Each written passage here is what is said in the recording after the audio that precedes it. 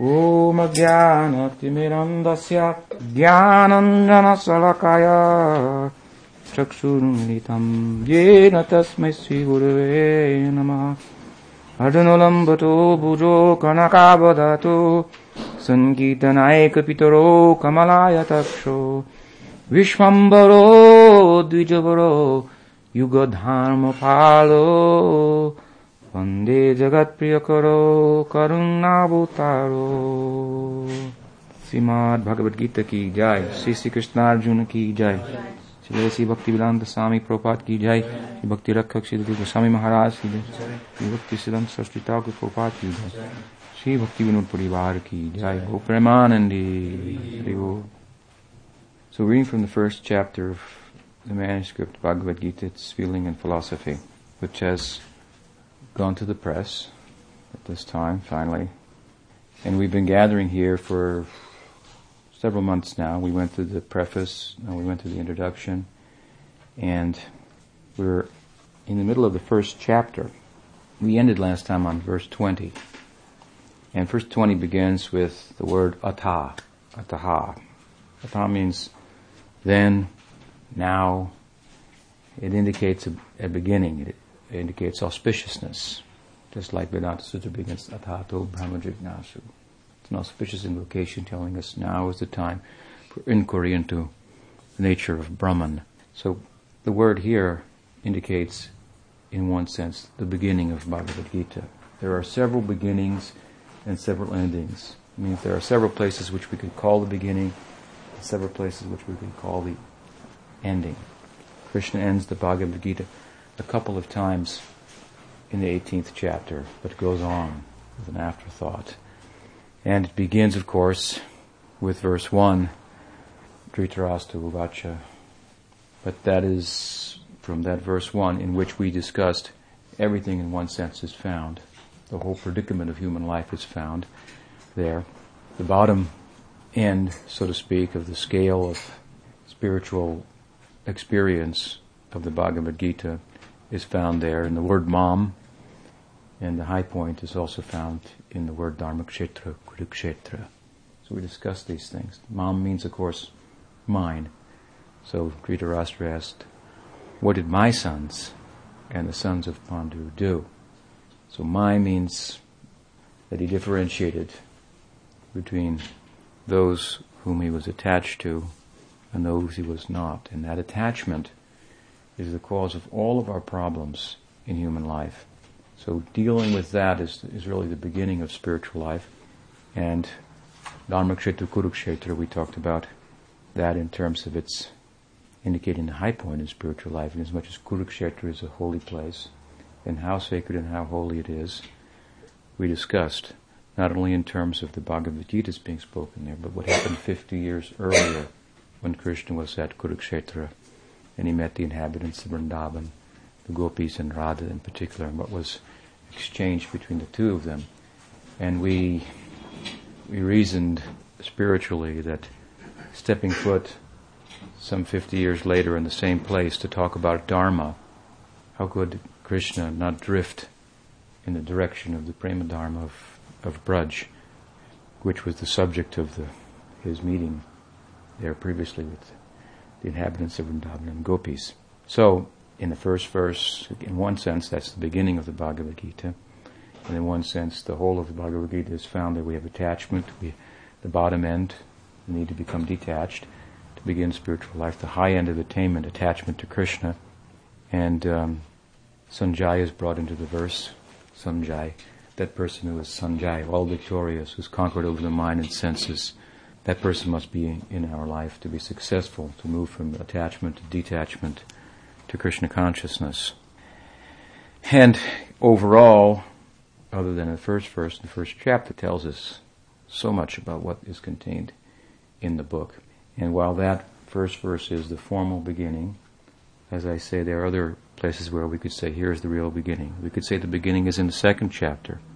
Jiva Goswami puts a bookmark there, where Krishna begins to speak to Arjuna Upanishadic wisdom, the difference between the body and the soul. He says, don't lament. Why are you lamenting?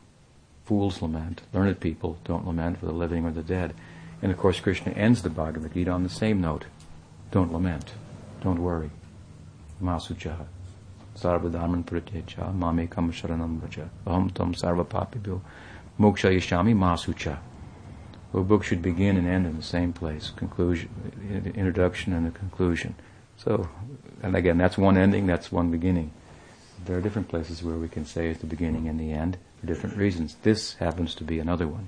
Because with this verse, the previous matter, introductory matter, there's a demarcation between that matter and what's to come. Therefore, ata, now, then, this having been done, what we discussed after verse 2, from verse 1, from 2 up to this verse 20, primarily was the character of Duryodhana, in terms of his being less than ideal, of an example of a student or a disciple. We learn what not to be from him. I mentioned previously that in one sense this chapter teaches us what the proper qualifications of a disciple are. So what not to be has to be part of that. Bhagavad-gita and most of the scripture teaches in this way, directly and indirectly. What not to be, what to be. The whole Bhagavad-gita talks about so many different types of yoga, but really it's only talking about bhakti. It's shedding light on the beauty and the efficacy of bhakti directly and indirectly by discussing other types of yoga and their reach and what possibilities, what prospect is found within them in comparison to bhakti. So here's the beginning now of Bhagavad-gita in this sense. This preliminary matter has been covered, and what's going to happen next is that Arjuna's going to speak. So Bhagavad-gita is a discussion between Krishna and Arjuna. So where Arjuna begins to speak, we can say that's the beginning of the Bhagavad-gita. And as he begins to speak, he reveals really two things. He reveals the qualifications of a disciple in a basic sense. And he also reveals the problems of a disciple. The psychology of a disciple in his or her efforts to practice and how things get in the way. We were talking about intelligence earlier, how intelligence can get in the way, how we can rationalize ourselves out of the picture, even when we are practicing. So this is going to come up, and also the underlying basic good qualities of Arjuna, primarily of which is his willingness to present himself before Krishna with some confidence in Krishna that he can get a resolution. So, in other words, if we have doubts, if we have misconceptions, if we have some attachments, material desires, and so forth, that's one thing. It doesn't mean we can't be a good disciple. But if we're willing to repose ourselves before a proper person and make a solution to the problem, seek a solution, then we can't, as Prabhupada used to say, we cannot condemn a man for being dirty when he's in the shower.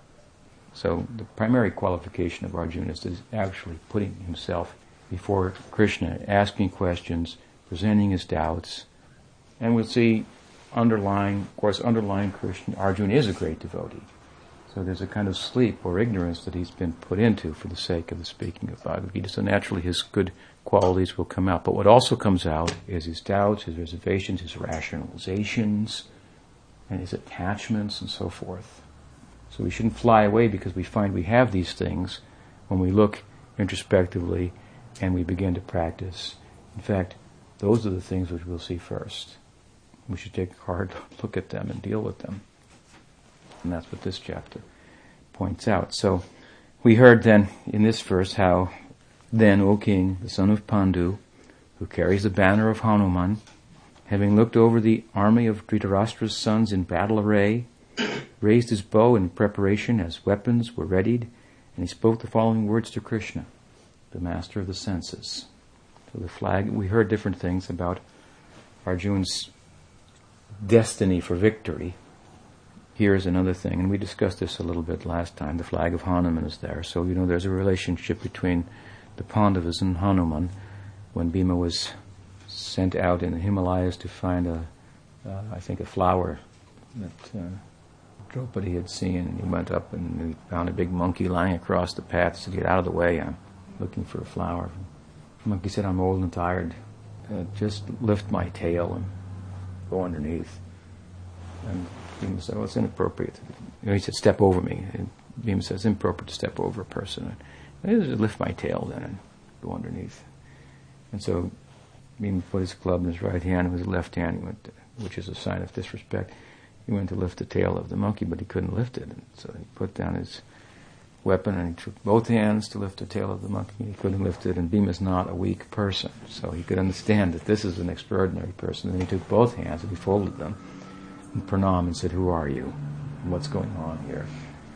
And he said, I'm Hanuman. And you and I are related, because I'm son of Vayu, and of course Bhima is also son of Vayu.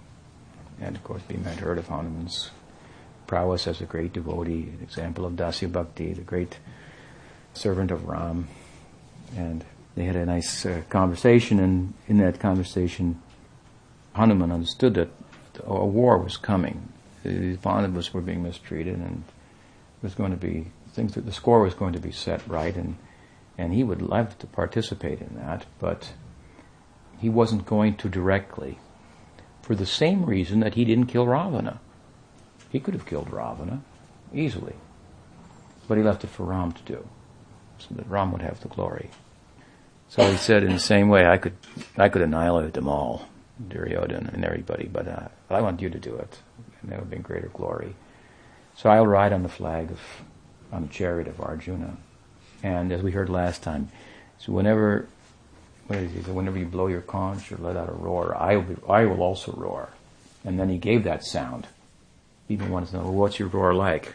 How did you roar when you jumped across the ocean from Cape Kanyakumari to Sri Lanka? So he gave that roar and deafened Bhima. So that was heard on the Battle of Kurukshetra. So we heard that from Madhvacharya had commented that when the Pandavas blew their conches, Krishna blew his first, inappropriately in one sense because he's just a chariot driver, but appropriately because he's actually their leader.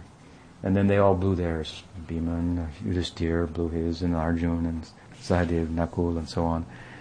And the loud roar of all these conches. Behind it was also the loud roar of Hanuman, and naturally and understandably, Duryodhana and his group were just a little bit disheartened, whereas the Pandavas were not disheartened upon hearing the conch of Bhishma on the other side. That was the challenge horn. Saying, now let's have this battle, let's get on with it.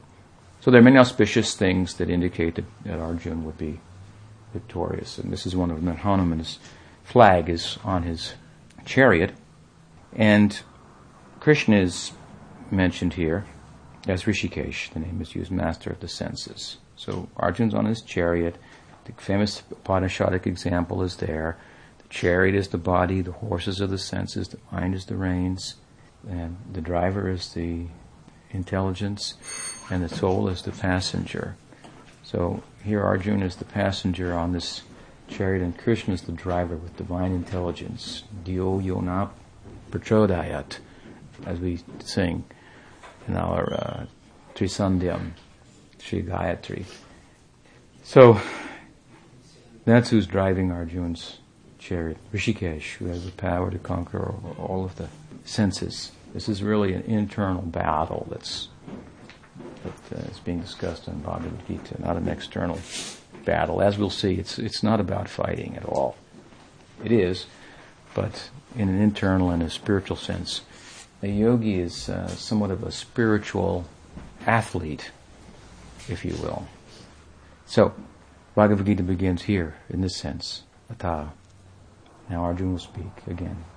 When Arjuna begins to speak, Bhagavad-gita is a discussion between Krishna and Arjuna. So, the formal beginning, what does he say? It goes so high. And the highest reach of Bhagavad-gita is found in his first words. And in Krishna's response, it goes to the bottom, on the theistic ladder. Arjuna Vacha. Senayor ubayor madhye ratam stapaya meyachyuta. Yavad etan niriksheham yodho kamanavastitan. Kairmaya sahayodhavyam asmin rana sumudyame yotsyamanam aveksheham ya etetra samagataha tratarastrasya turbudher yudhe priya chikeshavaha. Arjuna said, O Achyuta, infallible one, draw my chariot between the two armies, so that I may see who has assembled here in fighting spirit, and with whom I must contend in this battle. Let me see those who have come here with a desire to please the evil-minded son of Dhritarashtra. Commentary. Battle is no doubt the object of delight for a warrior like Arjuna. However, here Arjuna indicates that while he is a great warrior, he has doubts about this war. It is not bringing him joy at the onset. He raises his bow, but his hesitation betrays his reservations. Here Arjuna addresses Krishna as the infallible one, and indeed he is so. But why is the infallible one driving the chariot of Arjuna?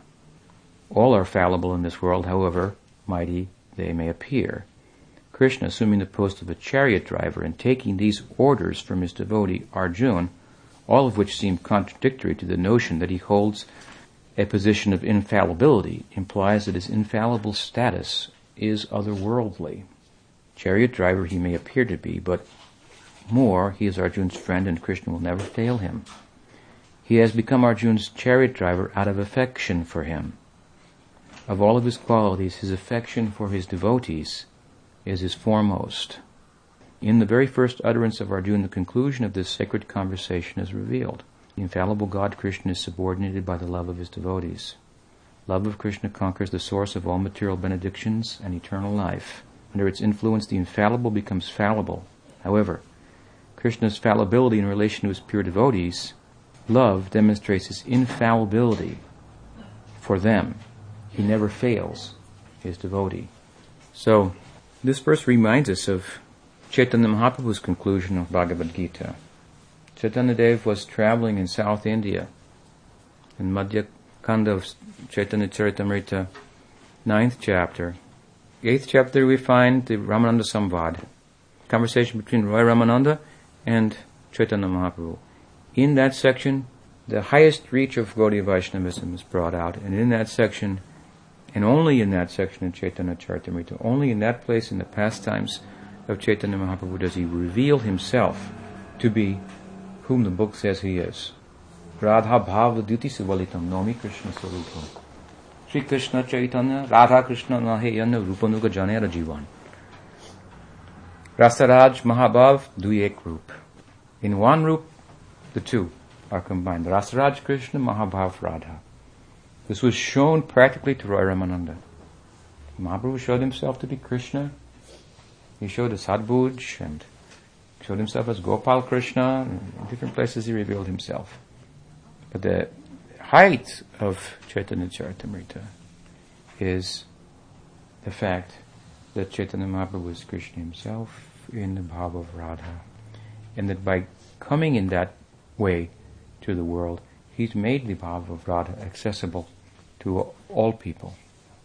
This is brought out in Chaitanya Charitamrita in the 8th chapter of the Madhya Lila. And right after that high point, where do we go? In the 9th chapter, Mahaprabhu continues in the south preaching. Krishna, Krishna, Krishna, Krishna, Krishna, Krishna, Krishna, hey. Krishna, Krishna, Krishna, Krishna, Krishna, Krishna, Krishna, hey. Prabhupada began his Krishna book with this. It is 10th canto of Srimad Bhagavatam. That is the high point of Srimad Bhagavatam. And Prabhupada is beginning with this. Krishna Keshava, Krishna Keshava, Krishna Keshava Pahimam. Rama Raghava, Rama Raghava, Rama Raghava Rakshamam. Mahaprabhu sang this in preaching. Two aspects to Chaitanya Mahaprabhu. Yugavatar and Swayam Bhagavan in the mood of Radha, trying to understand himself as seen through her eyes. And what is her experience? We cannot ignore either. We cannot ignore the Yuga Avatar side and expect to understand the higher side of Chaitanya Mahaprabhu. We have to take the whole package. So, Nam Sankirtan, this is very important. Bhaktisiddhanta Saraswati Thakur appropriately laid stress on that, and he did something wonderful by revealing to us a dynamic idea of Nam Sankirtan, including Brihat Mridanga, Grantha Prakash, manifesting the scripture. He considered the Purnik press a big drum. He called his sannyasis Jivanta Mridanga, living drums. So in relation to the whole of the modern world, taking the vision of Bhakti Vinod Thakur, He gave us a dynamic idea of kirtan. He gave us a dynamic idea of nirbandha Krishna sambandhe yukta vairagya muchyate. Real renunciation means to use everything in Krishna's service. One thing we should note about this, though. The person who originally said that, Sri Rupa Goswami, and the person who I'm saying gave a dynamic idea of that, and who really utilized everything at his disposal from the modern world in Krishna's service, like driving in a motor car and so forth, sending devotees on airplanes and whatnot. Both him and the person who originally gave that verse, Rupa Goswami, could live under a tree every night.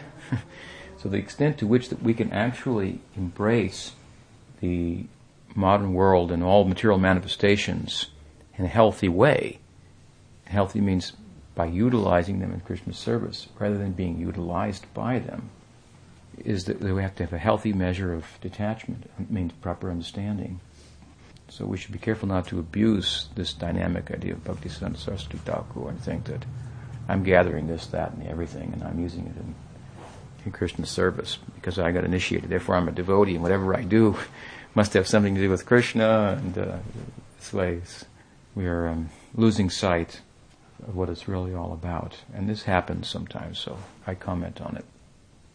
Under good guidance, then we should try to use our own senses, our own mind in Krishna's service. And whatever comes without much endeavor, we maintain a life and try to be engaged in Krishna Sankirtan as much as possible. Krishna Sankirtan is the means. Krishna Sankirtan, Mahaprabhu has given us this as a means to qualify ourselves for understanding the higher side of his appearance. Mahaprabhu went south, he engaged in Sankirtan, Krishna, Krishna, Krishna, Krishna, Krishna, Krishna, Krishna, hey. As I said, Prabhupada gave this at the beginning of the 10th canto. There's some significance to that. He's saying appropriately that this book should be distributed. There should be Sankirtan, and you should be engaged in that. And by that, then the secrets of 10th canto of Krishna Lila, that will become known to you. You become qualified to understand those things. So the heart will become cleansed first. Cheto Darpana Marjanam. We should look for that. Baba Mahadavagani, Nirvapanam, liberation. Then Shreya Kairava Chandrika Vitaranam. Some benediction coming from the other side, dawning in my heart, the benediction rays of the moon of love of God. So my point is, from such a high point in Chaitanya Charitamrita, the zenith in Ramananda Samvad, Mahaprabhu comes right back down in the next chapter. Kaviraj Goswami is describing this with preaching. So we should make some relation between this kirtan and eligibility for the highest realization. In that kirtan, Mahaprabhu went from place to place, and in South India, he came across one Brahmana. And that Brahmana was an illiterate Brahmana. And he was instructed by his guru to read Bhagavad-gita, recite Bhagavad-gita, 18 chapters every day. So every day he took the book, and every day he recited, and he pronounced the words wrong, and people used to laugh at him and make a mockery of him, throw things at him. The fool. He can't pronounce the words properly. But Chaitanya Mahaprabhu looked at him differently. He detected in him something very wonderful. We may be illiterate. We may not be very well educated. We may not even know so many things about Gaudiya Vaishnavism. It's possible. Earlier we spoke about the necessity to use our intelligence, apply ourselves, and understand with it as best we can. We can fuel our practice. But we may not have big intelligence. That's not a problem. We may pronounce the words wrong. We used to sit in the temple in Los Angeles in the morning after Mangal Arati. About 6:30 we would gather around Prabhupada's Vyasasan. Not all of us, because the service was going on, but it was a regular practice. And we would chant again, the second time, as we did during the Mangal Arati at that time, Vishwanath Chakravarti Thakur's Guru Vastakam, prayers in the glorification of the Guru. And Prabhupada was upstairs in his quarters, and he was hearing it. We were chanting Vande Gaurār Shri Charanara Vrindam. Instead of Guru, we were singing cow. So one day I offer my respects to the lotus feet of the cow. Not a bad idea, considering our religion, but idea was the pronunciation was wrong. So Prabhupada commented on it, but he never indicated that he wasn't accepting the offering. Sridhar Maharaj once said, yes, it may be pronounced wrong, may be said wrong, but Krishna will think, because he will feel what you're saying. It's a heart language. He would say, I think you meant this, right? Yes, that's right. It's good if we can be technically correct and have our heart in the right place. But we can do without the former to some extent, but not without the latter. Our heart must be in the right place. And of course, if our heart is in the right place, we will want to do it right. We will want to execute it technically correct. So we'll try to find out about that as well.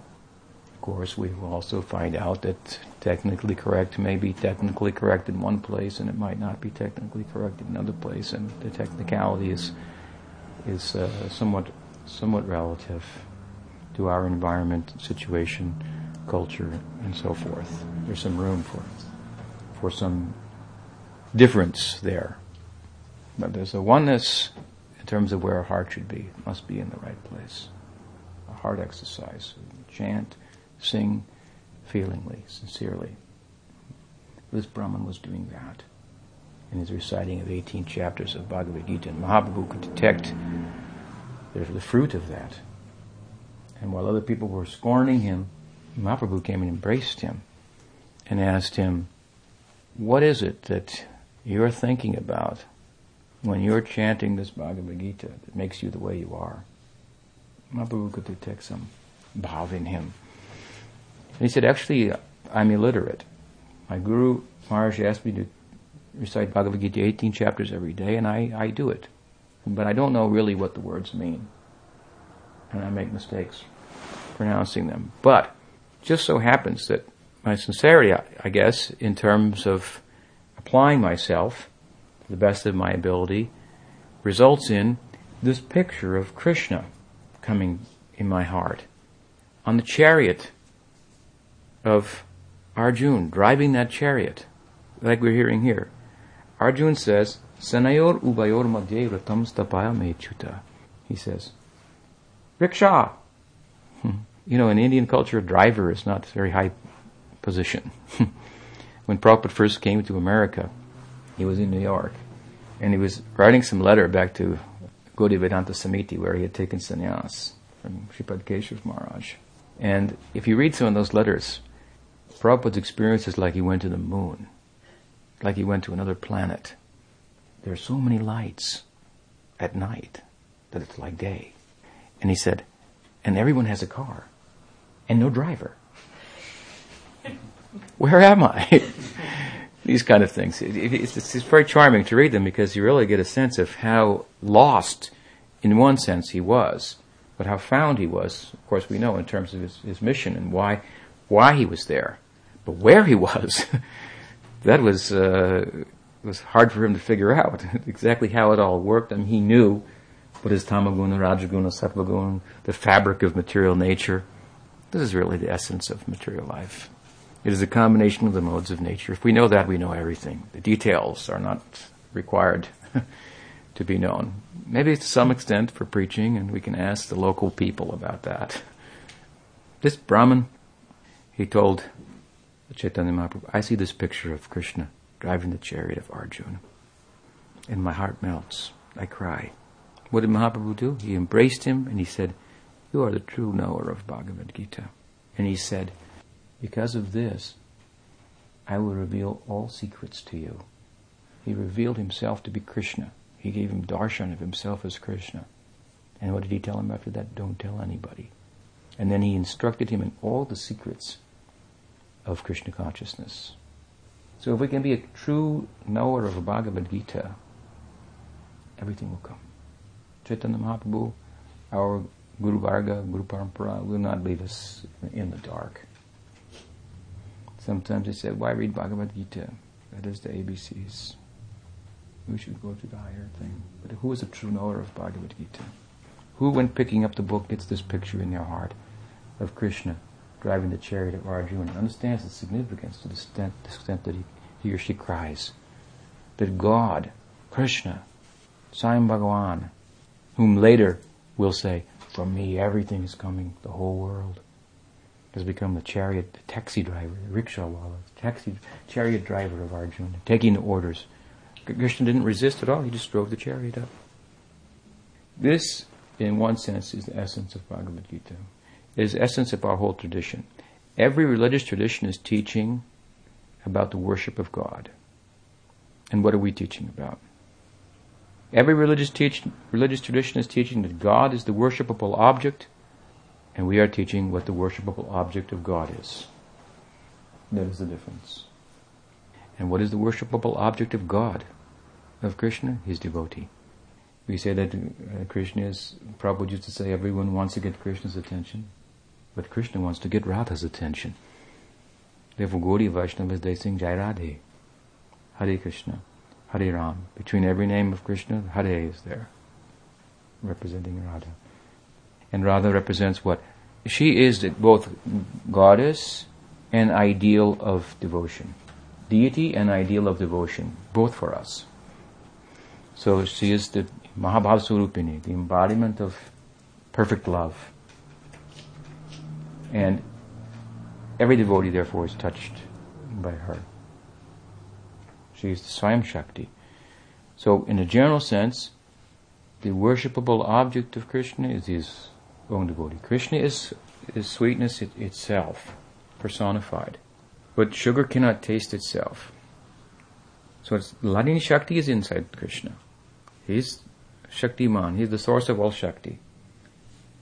Ladini, Sambit, Sandini Shakti, what makes up Bhakti, that's all inside of Krishna. But Krishna manifests that outward. Ladini Shakti, for example, as Radha, to interact with that Shakti, that he may taste himself. And he manifests that Swarup Shakti in the heart of his devotees, and then he has relationship with them. That is Bhakti proper. So Krishna worships his devotees. What does it say? That Aham Vaikuntha Krishna says, Aham Vaikuntha Tishtami, Yoginam Hridaye Shubha. I'm not in Vaikuntha. Yoginam Hridaye Shubha. Neither I am in the heart of the yogis. But where am I, Narad? Yatra Gayanti Madbhakta.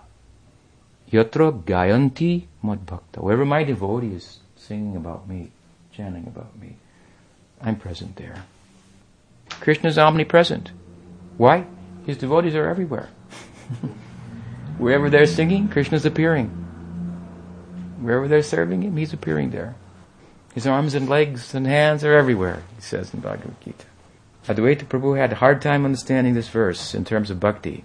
Mahaprabhu gave him this kind of revelation. He's everywhere for his devotees because they are singing his glories, and therefore he's there. So here we find this ideal. This is the worshipable object of Krishna. That is what it means that Krishna is driving the chariot of Arjuna. He subordinates himself to the service of his devotee. Such a lowly position, but he doesn't lose his position by taking that. He remains achyuta, infallible. We have a mistaken notion that often that our position determines our value. Whatever position we get, that's how valuable we are. But Krishna, in one sense, is teaching here that's not the fact. I'm everything. I'm the highest value. I become the chariot driver, it doesn't change. If I become the leader, whatever my position, doesn't change. And similarly with yours. We may be in any position, physically, but where we are in terms of our heart, our realization, our understanding of reality, that's where we are. Where we are in terms of the inner landscape of spiritual culture, that's where we are. We may be the temple president, we may be the sannyasi, or we may be this or that, or householder, outside, inside, but the movement, a movement. But wherever we are in terms of our inner development, ruchi, nishta, all these things, that is where we are. So Krishna, even he takes a lowly position, he remains achyuta. And this is the high point, in one sense, of Bhagavad-gita. This is what we are to learn, that bhakti even subordinates Krishna. We learn that Krishna is the supreme God. Most people think this is the teaching of Bhagavad-gita, but the real teaching is that the supreme God is subordinated by love, by bhakti. So as in Arjuna's first words, this comes. Then, verse 24 and 25. Sanjaya vacha, evam ukto rishikesho gurukeshena bharata senayor ubayor madhye stapait bharatottamam Bhishma Drona Pramukhatha Sarvesham Chamahi Chitam Uvacha Partha Pashaitan Samavetan Kuruniti. So Sanjaya, he said, O Dhritarashtra, as we know from the beginning, Sanjaya is describing the whole affair to Dhritarashtra. Rishikesh means, of course, master of the senses. Having been ordered by Gudakesh, a name for Arjuna, means who has conquered sleep, pulled the best of chariots, Rata Uttam, between the two armies, stopping in front of Bhishma and Drona, in the midst of the rulers of the world. Krishna said, just see Partha, all the Kurus assembled here. This is the most important verse of the whole Bhagavad-gita. The last verse was pretty important too. Here Krishna speaks for the first time. In the previous verse, Arjuna spoke. First, Rishikesh again, Sanjaya is addressing Krishna as a master of the senses. He's ordered by Gudakesh, Arjuna, and he just does it. No questions asked. He takes orders from his devotee. What is the position of the devotee? That they can order God around. It's inconceivable to us. And he drives the best of chariots, that Arjuna had, as he had the flag of Hanuman, and he had so many auspicious things. He had an auspicious chariot. He had his auspicious bow, the Gandiva, and the chariot, I think, given by Chittarata, of the Gandharvas, in relation to his helping Agni Dev. So it's celestial, and it's another sign, of course, that he will be victorious. And it also means the chariot, again, using this, Bhagavad-gita is Gita-upanishad, so it very much is Upanishadic in many respects. So the famous analogy from the Upanishads of the body as the chariot is brought to mind again here. And Rata Uttama, a chariot, a body. If we are seated on the chariot of the body, and that body is, if we allow it to be driven by Rishikesh, Krishna, that it is a valuable thing. One of my godbrothers once was sitting at the lotus feet of His Divine Grace, Om Vishnupad Bhakti Rakshak Shiradev Goswami Maharaj, on his humble veranda over the bank of the Ganges. And he said, Guru Maharaj, today is a very inauspicious day. Guru Maharaj said, really? What is that? He said, today is my birthday. I took birth in this human, material body. I'm a soul, and I took birth in this material body. And Guru Maharaj said, it is inauspicious, most auspicious. He said, in this life, you got human body. We should measure our progress like this. Quoting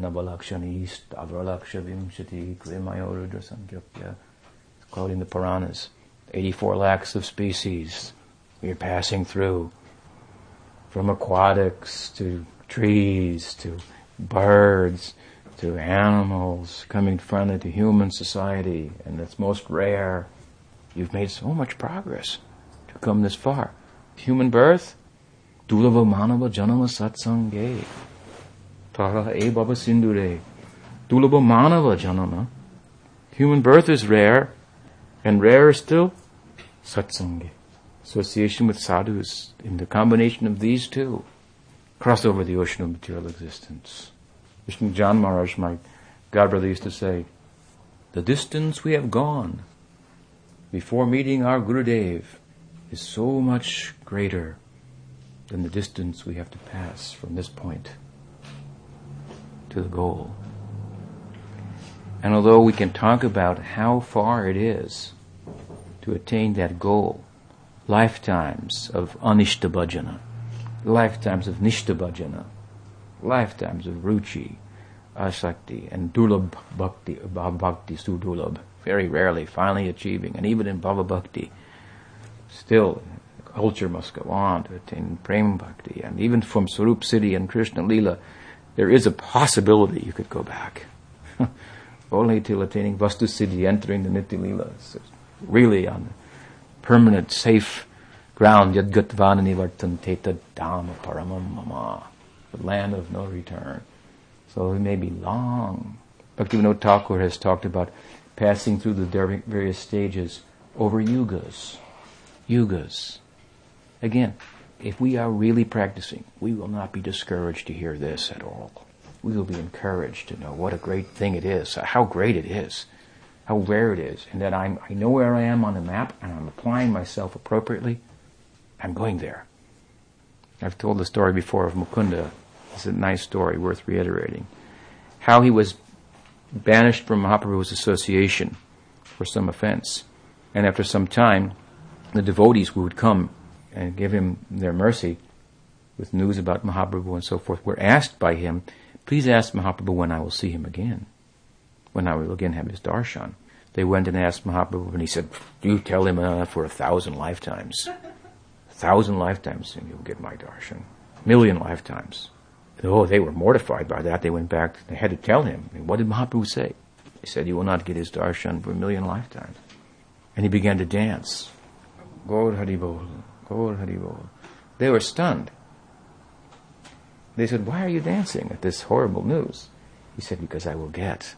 I wanted to know if I will ever get it. I know what the value of that is, and I know I will get it. What is 1,000,000 lifetimes? There's nothing. And they were stunned. They went back, and Mahaprabhu said, what did he say? Attached to his devotee as he is. And they said he began to dance and chant Hari Bol. Mahaprabhu said, bring him here immediately. So if we are sincere in our practice, and we know where we are on the map, and we're applying ourselves appropriately, keeping good company, we should be encouraged. And the fact of what my godbrother had said, Vishnu John Marsh, is to be noted. The distance we have to traverse from here on is very, very short. As long as it may sound or seem. It said, time flies when you're having fun. So, if you actually apply yourself, then you'll be happy. You'll feel, at least I'm honestly engaged, so I feel good about myself in my life. Time will pass. Mahaprabhu will not leave you in the dark. That attitude will so much attract the higher power, Swarup Shakti, to come down. You're thinking like that. Come with us. We cannot force our way there, but we can attract the sympathy from above. This is the idea of bhakti. And the distance traveling before we come to this point, to actually systematically tread the path under good guidance, we cannot say how long that is. We've been wandering in material existence. It's anadi bahimukh, anadi karma. It means that it cannot be calculated. It's forever. That's how long.